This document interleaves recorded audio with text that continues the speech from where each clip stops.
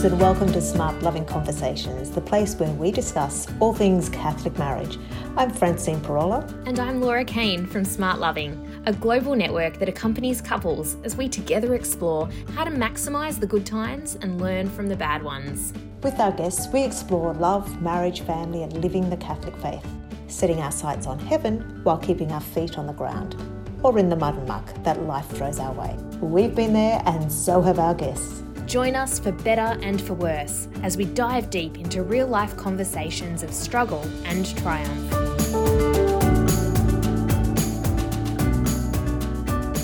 Welcome, friends and listeners of Radio Maria Australia. Our Smart Loving Conversation today is about verbal communication.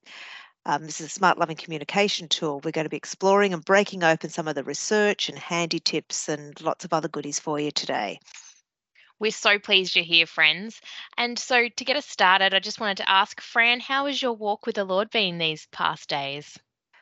Look, I have to confess, I've been a little bit off kilter. There's been a lot of busyness, a lot of disruption and change of routine. And I'm finding that I actually really need the stability of a routine to get my life and my prayer discipline stabilised. I'm not real good at reconfiguring my normal prayer times on the fly. So I'm feeling a little bit disconnected, but looking forward to having a little bit of a holiday coming up soon where I hopefully will be able to just get a bit more time with the Lord. Yeah. Well, for my own self, I had a really beautiful experience this week because it was the Feast of the Assumption of Our Lady, and where she was taken up to heaven, body and soul, and we celebrate that. And in Australia, it is a holy day of obligation. And I almost forgot that day that I had to go to Mass. And so luckily my neighbour mentioned something, so we quickly got to Mass in the evening, and it was just so joyful to be present with others on a non-Sunday. And, it was a cold evening, and just to see the church full of young families and the kids, and I just was really spiritually boosted by it. So I had a really beautiful, feast day.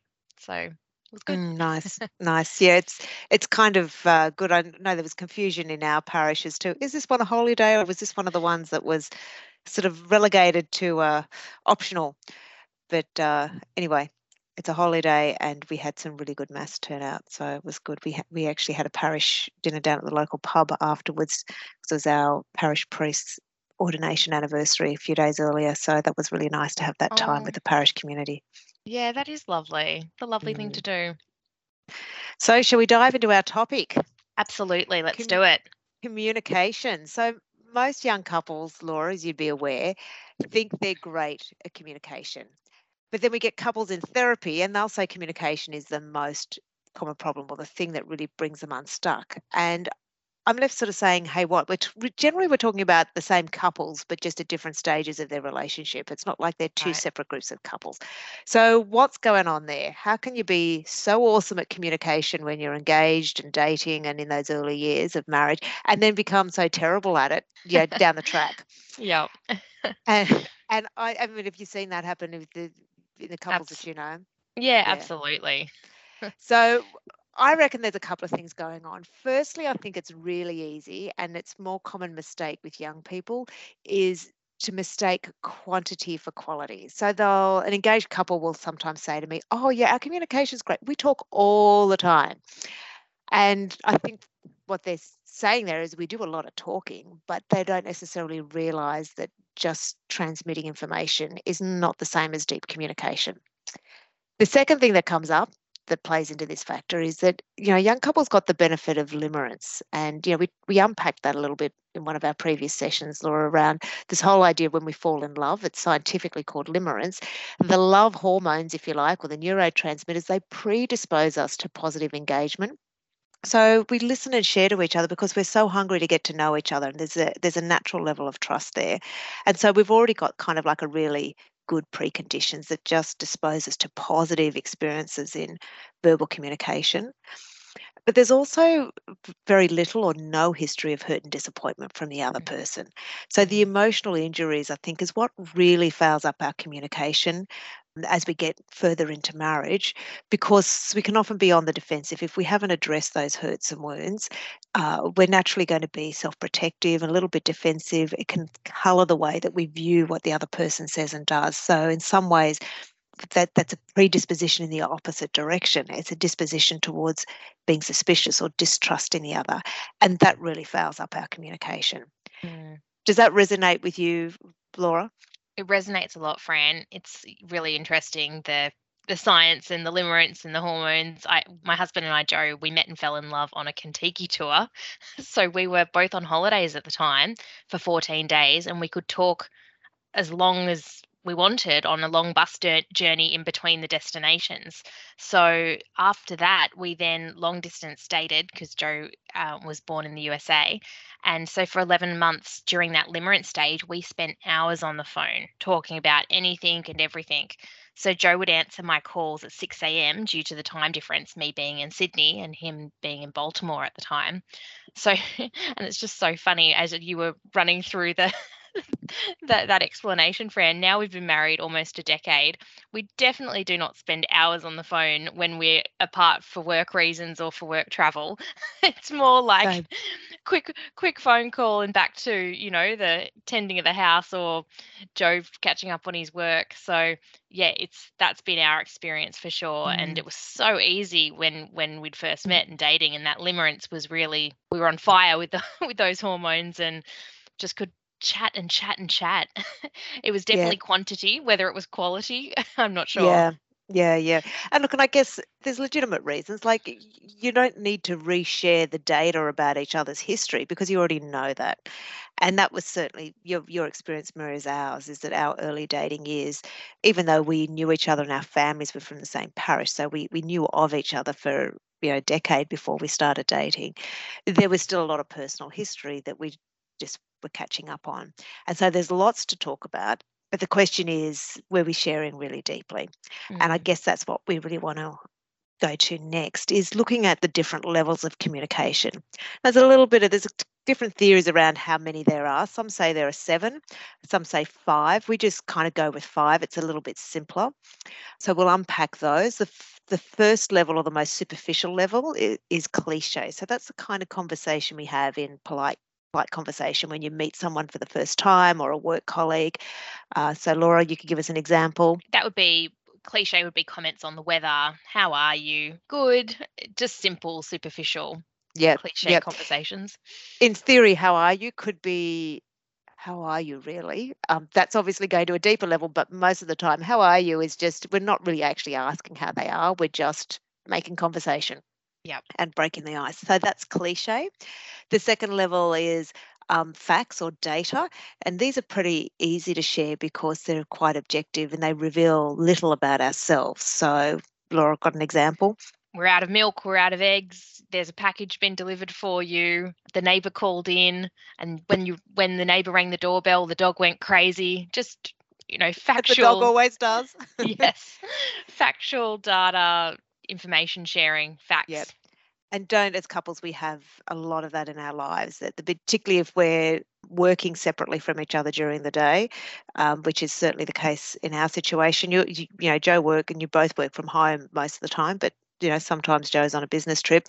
There's just this catch up of information that we have to transmit to each other around the shared life of running a household together. I mean, you add kids into that mix, that just multiplies as well. It's not just the household, it's what the stages and where kids are up to, and sport and school and whatever else. Yeah. So that's facts and data, is level 2. Level 3 is opinions of thoughts. And so that's going a little bit deeper. That's our interpretation or understanding of the meaning of some situation or fact. So it's revealing a little bit more of ourselves. So if you want to pick up your example, Laura, and give a bit more. Yeah, for sure. It could be something like, I think the neighbour might be a bit frustrated with the dog barking every time our doorbell rings. Or another one, I think Mum's idea for Christmas is really good. What do you think? Right, yep. So it's now getting into the principle of thinking. So it's I think the neighbours, or I think Mum's idea, or I think whatever. It's a little bit more. There's a bit, you're putting yourself on the line a little bit, particularly if you venture into sensitive topics or political topics, taboo topics and things like that.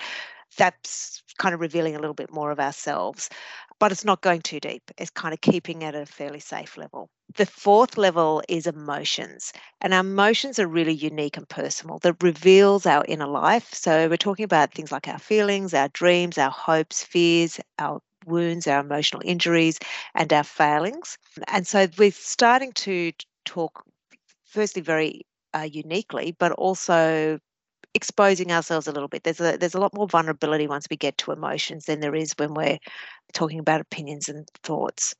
So Laura, got an example?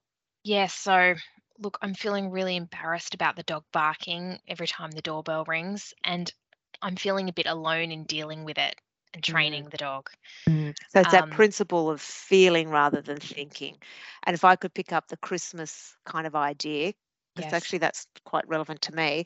I'm looking forward to Christmas and I'm excited about seeing the family. So I'm starting to express it's not just mum's idea is good for Christmas, but I'm excited. Why do I think it's a good idea? It's because of the feeling content or the emotional content behind that. So that's the fourth level. And then the fifth level, and getting deeper all the time, we call needs or spiritual desires. It's much more difficult to identify these because we're not always immediately aware of what our needs or our spiritual desires are. So it's kind of helpful to, when we talk about and teach couples communication, we really do these levels 4 and 5, emotions and needs, together because our emotions are in some ways a bit of a symptom of our needs either being met or frustrated. So if I've got a need for something and it's being met, I will experience positive or pleasant feelings. So if I have a need for some companionship and somebody rings me up and has a conversation or I chat with the neighbor, I will experience positive and pleasant feelings because a need is being met. If a need is being frustrated and there's no conversation with the neighbor, there's no chatting, I'm going to get to the end of the day and feel sort of a little bit frustrated or depleted because that need is still unresolved and unfulfilled. So the emotions and needs are really good. It's a good indication whenever we become aware of an emotion, there's usually a need or a spiritual desire beneath it. So Laura, if you wanted to pick up your example around the dog, because that was quite relevant. Your dog was barking earlier. It was, she was. So, a need could be, I really need you to work with me to help get the dog trained so she's not so reactive every time the doorbell rings. It's really stressing me out. Right. So you've got the emotions of stress and so on, but also going back, you're feeling alone, not just embarrassed about the dog, but also feeling alone and trying to deal with it and respond to it. And so the need is to have some responsiveness and teamwork and joint companionship in resolving it. To pick up my example around Christmas, I could think about, mum and dad are getting older and I'm realizing they don't have much time left when we can have that really peer conversation. So I really need some quality time with them to make the most of every opportunity. So that sense of, I'm looking forward to Christmas. I'm excited about seeing the family. Why am I excited about that? Because it's going to meet this need to have that quality time with mum and dad. So that's the 5 levels of communication. I guess what we really need to think about is that in the goal in marriage for our communication can be a little bit different whether we're talking about in a secular sense or in a Catholic marriage. So in a secular sense, we hear language such as connection. We want to feel connected to the other person. And that sort of resonates pretty strongly with me and probably does with you, Laura. But I think in Catholic marriage, we're actually aiming for something a little bit different. And I would use the word communion for that. And the reason why I do is that when you look at the roots of the word communion, it's got the same roots as communication, community, or common. And so it's something that happens between people. Whereas if we look at the language or the idea of connection, that's got roots more in technology or in mechanical. It's about the connection between things. So we'll talk about, I plugged the power and connected the power, or we made a connection on the Wi-Fi. So it's got that technological, mechanical kind of thing. And it's probably explains why it's come into our language, contemporary language, in terms of talking about our human relationships. We talk about, I had a really good connection with this person. It's not wrong, but I think it's just describing something a little bit different. When we talk about communion, we're really implying a union of two persons in their whole personhood, not just an exchange of ideas, not just an exchange of, a sense of common values or common perspective. We're really thinking of, hey, we have a sense of deep understanding of the interior life of the other person. And that is what I think we're called to in marriage. And that's what safeguards our marriage from decay, really, is going from the superficial levels of conversation where we can have a great connection talking about things and other people and things outside of our relationship and outside of who we, our deepest needs, to sharing and revealing ourselves, exposing ourselves in vulnerability to each other and trust. So to going to those deeper needs of levels 4 and 5. Yeah. And that's really vital for marital health. Does that make sense? That just really spoke to me, what you said there, Fran. Communion versus connection. Yeah. Yeah, it's sort of a different, love that. It's a slightly different focus. As I said, it's not wrong to talk about making a connection, but I think there's a nuanced or something deeper, something more substantive in terms of holy matrimony, to use a kind of a very kind of old-fashioned religious term. There's a sense of, this whole person, communion with a person, that it's, Byron as a man, body and soul, that I'm seeking to know and to be united with, and you and Joe together. And so the question is, we're really talking about, that superficial, that transfer of information and opinions that happens at levels, 1, 2, and 3, versus communicating for intimacy, where we're really aiming to go deeper in vulnerability. That's happening at levels 4 and 5, so emotions and needs. How often would you say you communicate at these deeper levels, and what helps and what hinders? We actually are pretty good and would do it most days, and that is only because of our training through the Smart Loving Engaged course that we did, especially the sharing of the strongest emotion. So that really helps us. What was your strongest emotion of the day? It cuts to the heart of what's going on in the interior, and it avoids wasting time with drivel. It cuts to the heart of it. I think what helps us as well is going on a walk and holding hands, that physical touch when we're communicating, and eye contact. Well, not when you're walking, but if you're sitting down, holding hands and looking at one another, putting the phones down, that really helps us to have communion, connect and have communion. Yeah, that's good. I mean, I have to confess that we go up and down in terms of our level of communication. It really comes back to how busy and distracted we are in our life. And when we've got a little bit more of a leisurely, balanced pace, our communication at those levels, the deep levels, naturally picks up.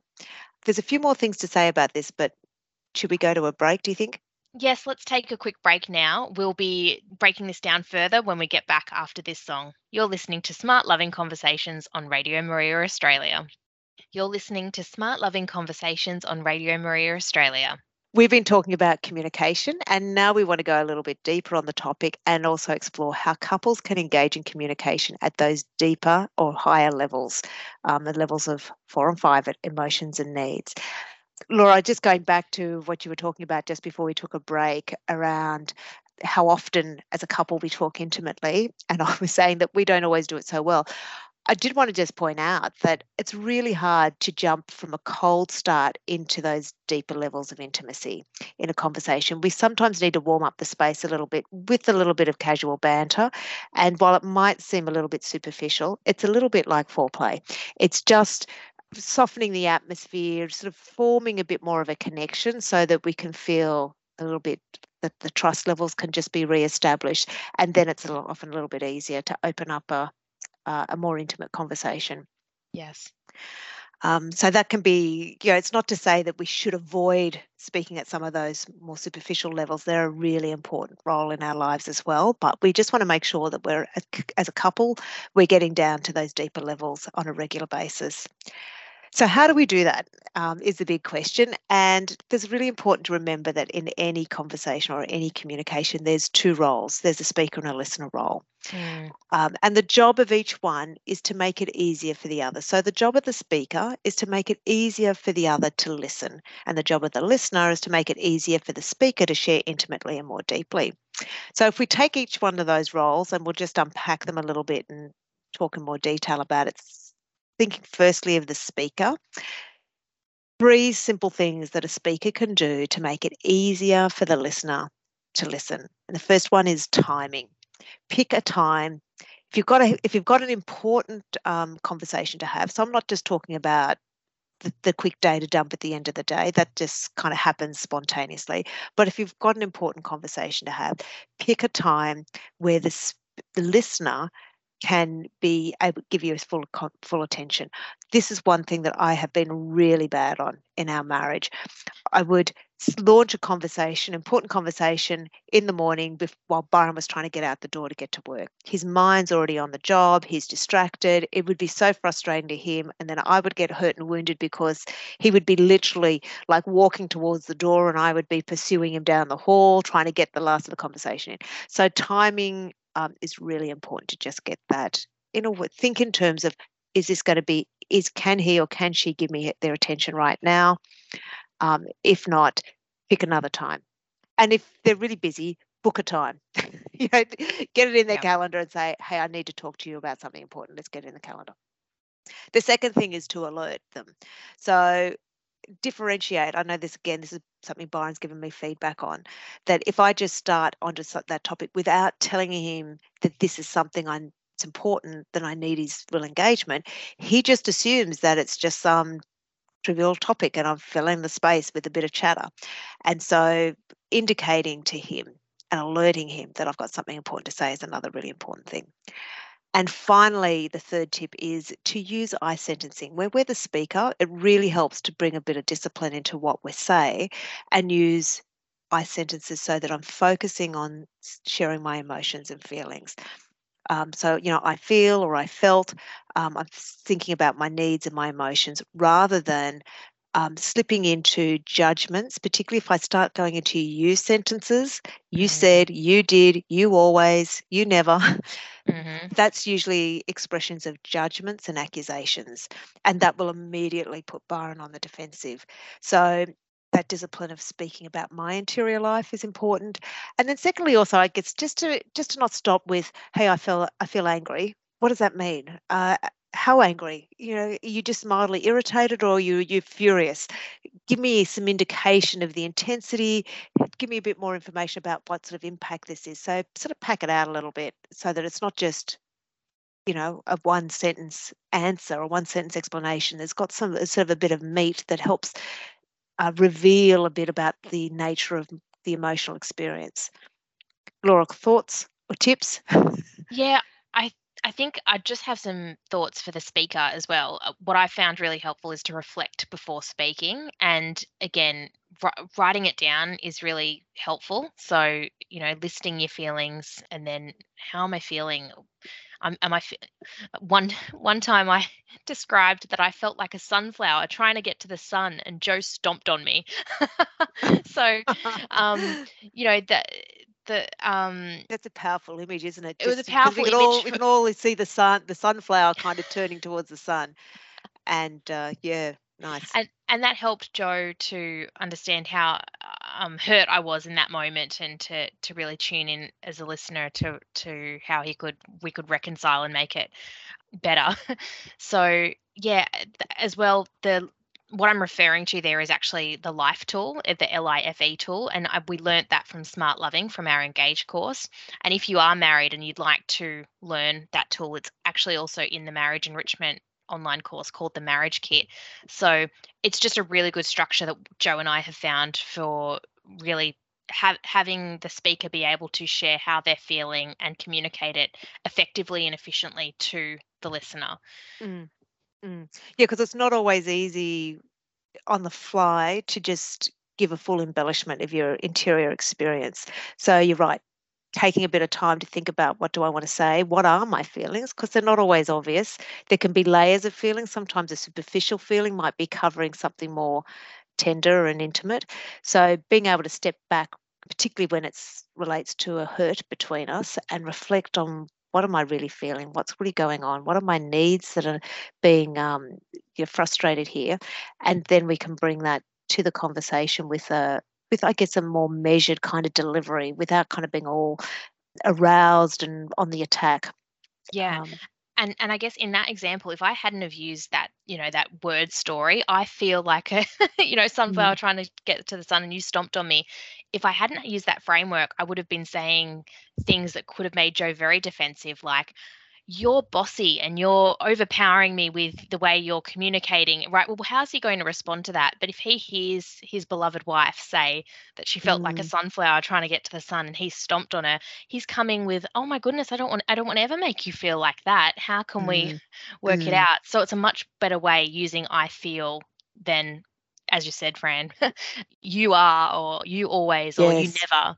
Yeah. It doesn't mean you can't use the word you ever in your sentences there, but it's the emphasis, I suppose, and the focus is about I'm revealing myself, not trying to apportion blame or Label. focus on you Yeah. or second guess what your intentions might be. It's really about this is the experience, this is how I'm encountering this situation, and that way it keeps it based in what I know, which is what my interior experience is everything else that I'm assuming and making judgments about Byron is really actually speculation. It's not. I don't really have undeniable evidence for that. I'm just making a judgment based on my observations, which Mm. could well be off. So that's the speaker. Thinking about the second role of the listener. And in some ways, I think being a listener is actually more difficult. The listener has, again, 3 tips. The first one is to unclutter. So that's really about giving full attention to the speaker, paying attention to our body language, putting things out of our hands, especially a phone or a remote control. If you're in front of the television, turning the television off, using not just giving them attention, but using our body to communicate, I'm giving you my full attention. The second tip is to understand. So, when we're listening to somebody speak at these deep levels, we're really listening for the meaning and perhaps kind of going a little bit just to pass the direct or the plain meaning of the words, but looking for the meaning beneath them or sometimes the innuendo. And then asking questions of clarification if we're not sure, we think we might be misinterpreting it, putting out the invitation to go deeper. So I really like to be able to say to Byron on both of these, so what I'm hearing you saying is this, is that correct? Mm. And if I've got it right, then, okay, is there anything else you'd like me to know? Because often, when we're communicating on it's really sensitive, tender topic, we'll sort of put our toe in the water and we're just testing to see, is the listener really ready to hear this? Because if they're not, we'll pull back and we'll censor Mm. what we were going to say. But if we sense that the listener actually is really receptive, we'll keep going. And so the job of the listener is to obviously be receptive, but then to really communicate and encourage the speaker to trust and step into that space where they can be fully honest. So it's unclutter as the first tip for the listener, understand is the second one, and the third one is unite. So to then make sure that as a listener, I'm validating Byron's experience, paraphrasing, describing it back to him so that he knows that I've heard and I've understood. And that's a classic kind of technique that's used in counselling, but it's really, really good for all our human relationships. So, Laura, break that open a bit more for us. How would you rate yourself as a listener? I put myself very, very poor as a listener. I'm still in training, trying to get the discipline right. How are you going? Well, yeah, it's the harder thing to do, isn't it? So I'd be harsh on myself as well. I'm not a great listener. I'm trying to grow grow in that area. It doesn't help that I'm deaf in one ear, but I've got a moderate hearing loss in one ear. But no, that doesn't affect me usually. I think body language, as you said, Fran, is really important. Eye contact. Sometimes I'll get annoyed if Joe's looking down at his dinner when I'm talking, and so for me, eye contact is important, and vice versa. I sometimes don't look at Joe when he's talking. And as I said before, if we're on the couch, if we're holding a hand, like, if it's a if Body, it's a some tough kind of conversation, contact. There could be some yeah, tactile communication going on.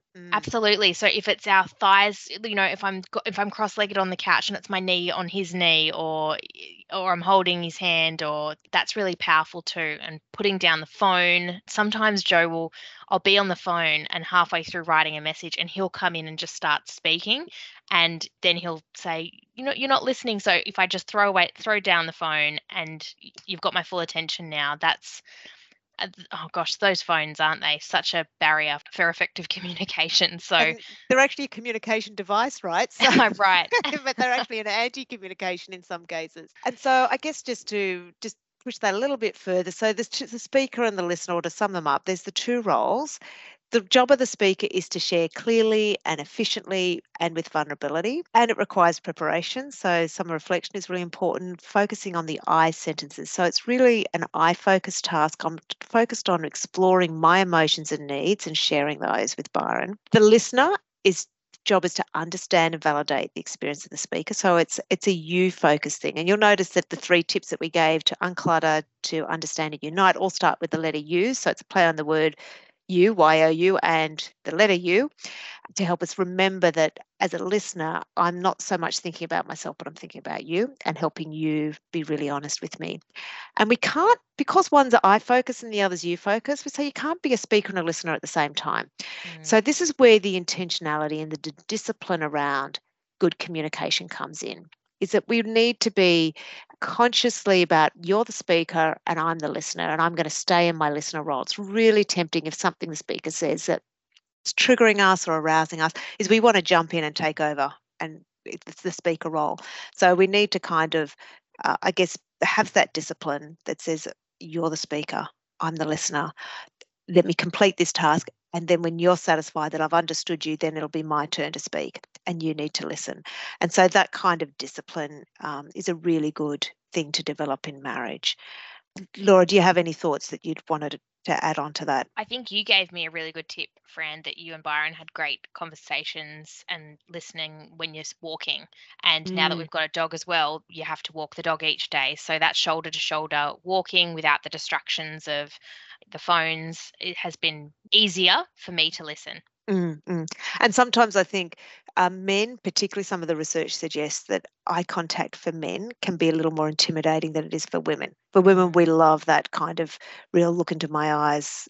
That's very intimate and powerful. But for men, that can sometimes feel a little bit intimidating. So again, with the kids, we always found driving in the car was a good time to have a conversation. We're both looking forward out the front window, but they would often feel a little safer in that environment to open up and share things. Yeah, that's so interesting, Fran. Let's take a quick break now. We'll play a song and we'll see you after the break to get practical with some take home for our listeners. Hello and welcome. You're listening to Smart Loving Conversations on Radio Maria Australia. We've today been talking about communication, and now it's time to get practical. We all love the theory, but how do we take these ideas and apply them to our daily lives and our relationships? So our practical take home today is one of our Smart Loving tools. We call it the Daily Strongest Emotion. And it's really pretty simple. It's just each day taking a few minutes to reflect on the question, what was my strongest emotion today? And then taking turns to share your answers using some of the tips that we described around sharing and being the speaker and the listener. So focusing on emotions and just reflecting for a few minutes before we speak, and then the other person listening to understand, and then swapping over. Sometimes this only takes a couple of minutes, but it's a really good discipline because one of the things that it does is it just forces us to reflect a bit on the day. So sometimes, we can be busy. We get to the end of the day and we really haven't reflected on the day and the important kind of lessons and incidences of the day.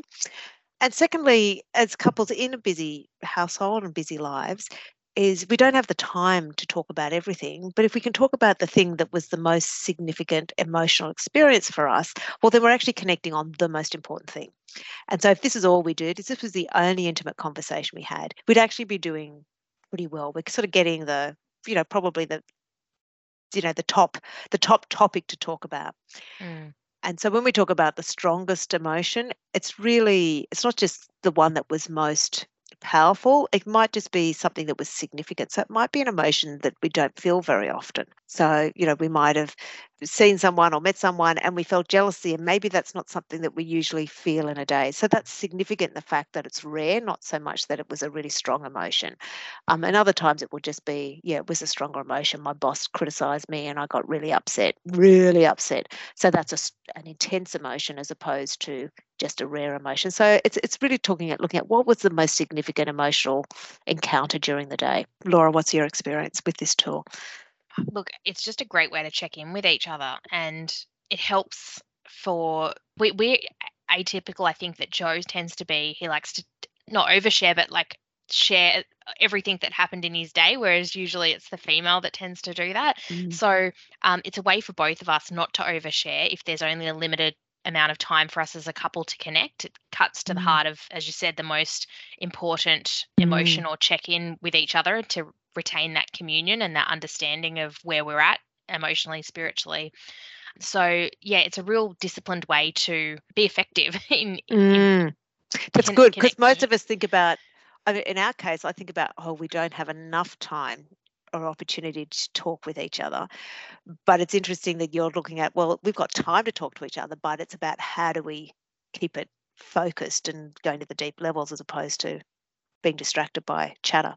So that's the tool each day. Just to recap, take a few minutes to reflect and then share on the question, what was my strongest or most significant emotion today?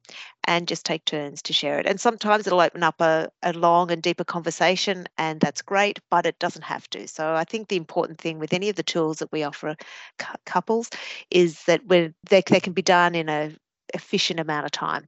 So I would say this is maybe 3 to 5 minutes typically for us. But if it tapped into something really significant, we've kind of got that opening and that invitation is there, and that opportunity to then maybe spend a bit more time unpacking it with each other. So it's a really good one as a daily essential communication or connection ritual. The other thing that we haven't talked about, but I would just like to touch on really quickly, is just how this plays in our faith life and the role of prayer. And I think God really wants us to grow in intimacy as a couple. He wants our communion. So we can pray for the desire to know and love more deeply and to trust and to help for God to help us and guide us in our communication. Also, that the needs that He has placed in our hearts, they're profoundly significant and holy. And the idea of those needs is to point us to God. But if we're not reflecting on our emotions and the needs that are driving them, often those needs can they're not dormant. They're there sort of in our subconscious, informing our behavior, but we're not really bringing them into our conscious awareness where we can direct them towards the appropriate fulfillment. And finally, the other thing is that some of these tools, you can take them into our prayer life. God wants us to talk to Him with the same frankness and honesty that, a really honest conversation that we would have with our spouse. And so to be thinking in terms of how can I take these skills? Just imagine if I was using a daily strongest emotion and talking to God. Hey, today, God, this was my strongest emotion and this is what was really going on for me. That's the foundation of building a really deep intimacy with the Lord. So to kind of just think about taking these skills into that space is a really good thing too, I think. It's really interesting as you're saying that, Fran. I'm just thinking of my experience of prayer with Joe. When we first were engaged and dating, Joe would come to the family rosary with us on Sundays, and now we'll say a rosary together. But when you were talking about using that daily strongest emotion and talking to God, when you're focusing on the mystery, and so maybe it's the visitation, and it's one of the mysteries, it's the visitation of Mary visiting her cousin Elizabeth, and you can say, Lord, who do we need to visit today as a couple? Who visited us that brought us joy? And so that way, if you are not great at the kind of free talking to God and you need that kind of structured prayer, you can use a structured prayer like the rosary, but intertwine it with your own experiences of the Holy Family or Jesus to bring it back to your own experience as a couple. So that's something I love doing that, and I'll use a rosary card and follow that, and then read the mystery, but also then give an example of how it relates to us in our life at the moment. I like that. That's a way of making it makes saying the rosary a more relational thing, not just relational with the Lord, but relational with the people that we're sharing the prayer. That's great. Yes. We're going to take a quick break before we do the Smart Loving Q&A. We'll be back soon. Hi there, friends. This is Radio Maria Australia, and it's time for Smart Loving Q&A. We get questions every day from the wives, husbands, and couples from around the world who are doing our programs or courses. And so, Laura, what have you got for us today? Well, there was a question from a recent Smart Loving Q&A webinar, and it was from an engaged couple, and they asked for any reminders of things people forgot about during their time of marriage prep. So when you're busy preparing for the wedding, what do you need to not forget or to remember before you get married? So I guess one of the things that when Joe and I are a sponsor couple to an engaged couple, we make sure that they are aware of fertility awareness methods, and so that they understand their fertile times and fertility education. So it's really important for the woman to start charting her cycle, because it's a lot harder to learn and understand when you're married, because there's if you're married and you're making love, it can be a bit confusing determining your fertile signs.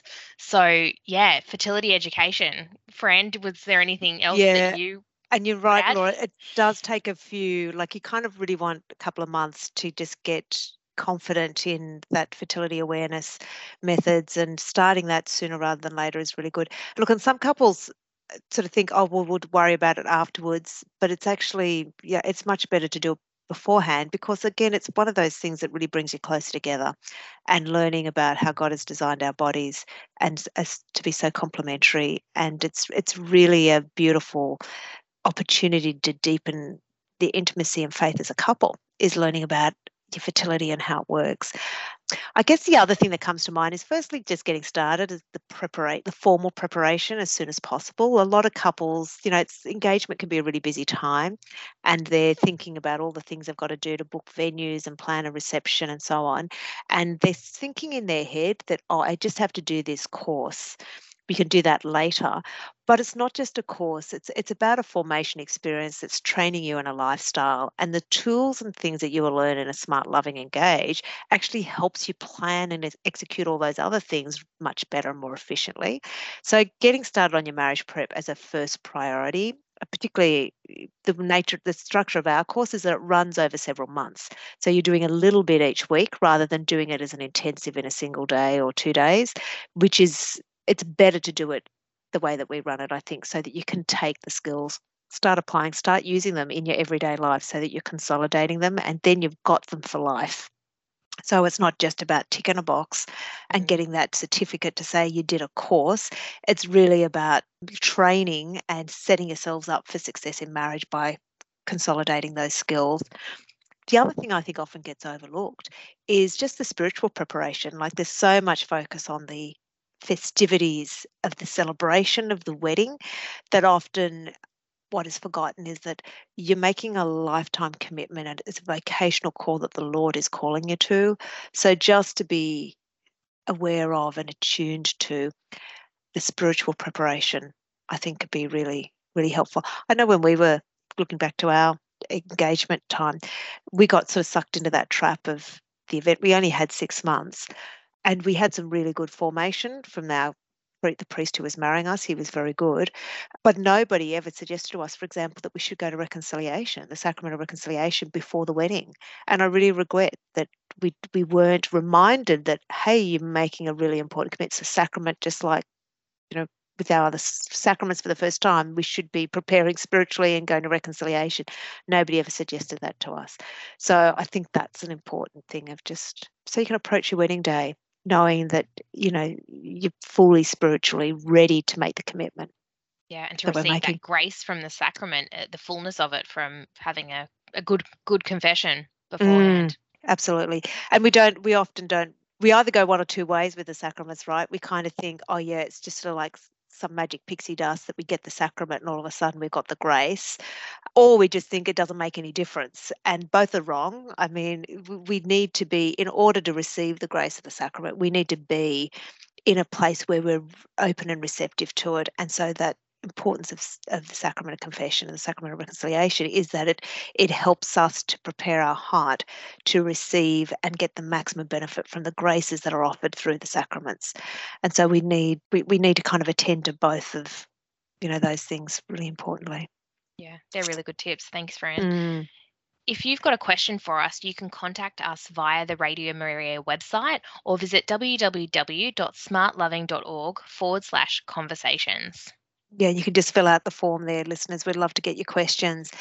Just before we sign off, we'd like to share a blessing with you. So for me, a blessing for me this week has been the Word on Fire Institute. I took out a subscription about a year ago, and I'm finally getting around to doing the first course, and I'm doing the one on the Protestant Reformation, which is presented by Bishop Barron. And it's really quite interesting. I've been impressed with how gracious he is towards some of the main players, so Martin Luther and Calvin, is the two sort of figures that he's focusing on. And I think he's actually being very fair to their criticisms of the Catholic Church at that time. And so I've just, appreciated his very measured and academic analysis of the situation in that time in history.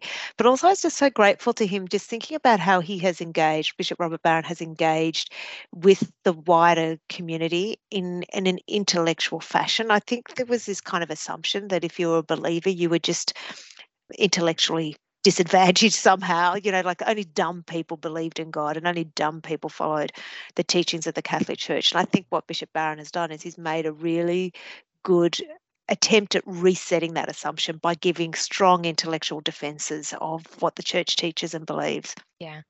Well, this Bless You is a bit of a Bishop Robert Barron fan club, because my Bless You for the week was a rosary podcast by Bishop Barron on Spotify. So I've just found it. I was looking for an audio version of the rosary that I could just listen to, while I was lying in bed, and I found this one by Bishop Barron. It's beautiful. So I really recommend our listeners to check that out. Oh, that's great. And you were going to say while you're falling asleep, but you were worried that the listeners would judge you. Yeah, it does sometimes put me to sleep. But how beautiful to go to sleep to the beautiful timbre of Bishop Barron's voice, and also by meditating on the mysteries of the Rosary. Absolutely. I remember a friend of mine saying we used to have a women's prayer group, and we had to have this meditation, and I would often fall asleep in it, and I'd be so embarrassed. And they would say, yeah, but that's like, I think it was the Little Flower, Therese of Lisieux, used to just talk about the trust that a child has falling asleep in his mother's arms, and just kind of think about, okay, in prayer, we're just running into our Father's arms, and we're feeling so safe there that we can just fall asleep in his arms. So 3 cheers to praying and sleeping simultaneously. Oh, good fun. Well, that brings us to the end of our time together. You can find more information, including links to our blessings, show notes, and more at smartloving.org/conversations. That's www.smartloving.org/conversations. We're Francine Parola and Laura Kane from Smart Loving, thanking you, our listeners, for your attention. We pray that you will be blessed in your walk with the Lord today, and we lift you up in all your intentions. To our patron saints, Our Lady Andrew of Knots, pray for us, and St. John Paul II, pray for us. This is Radio Maria Australia. Goodbye.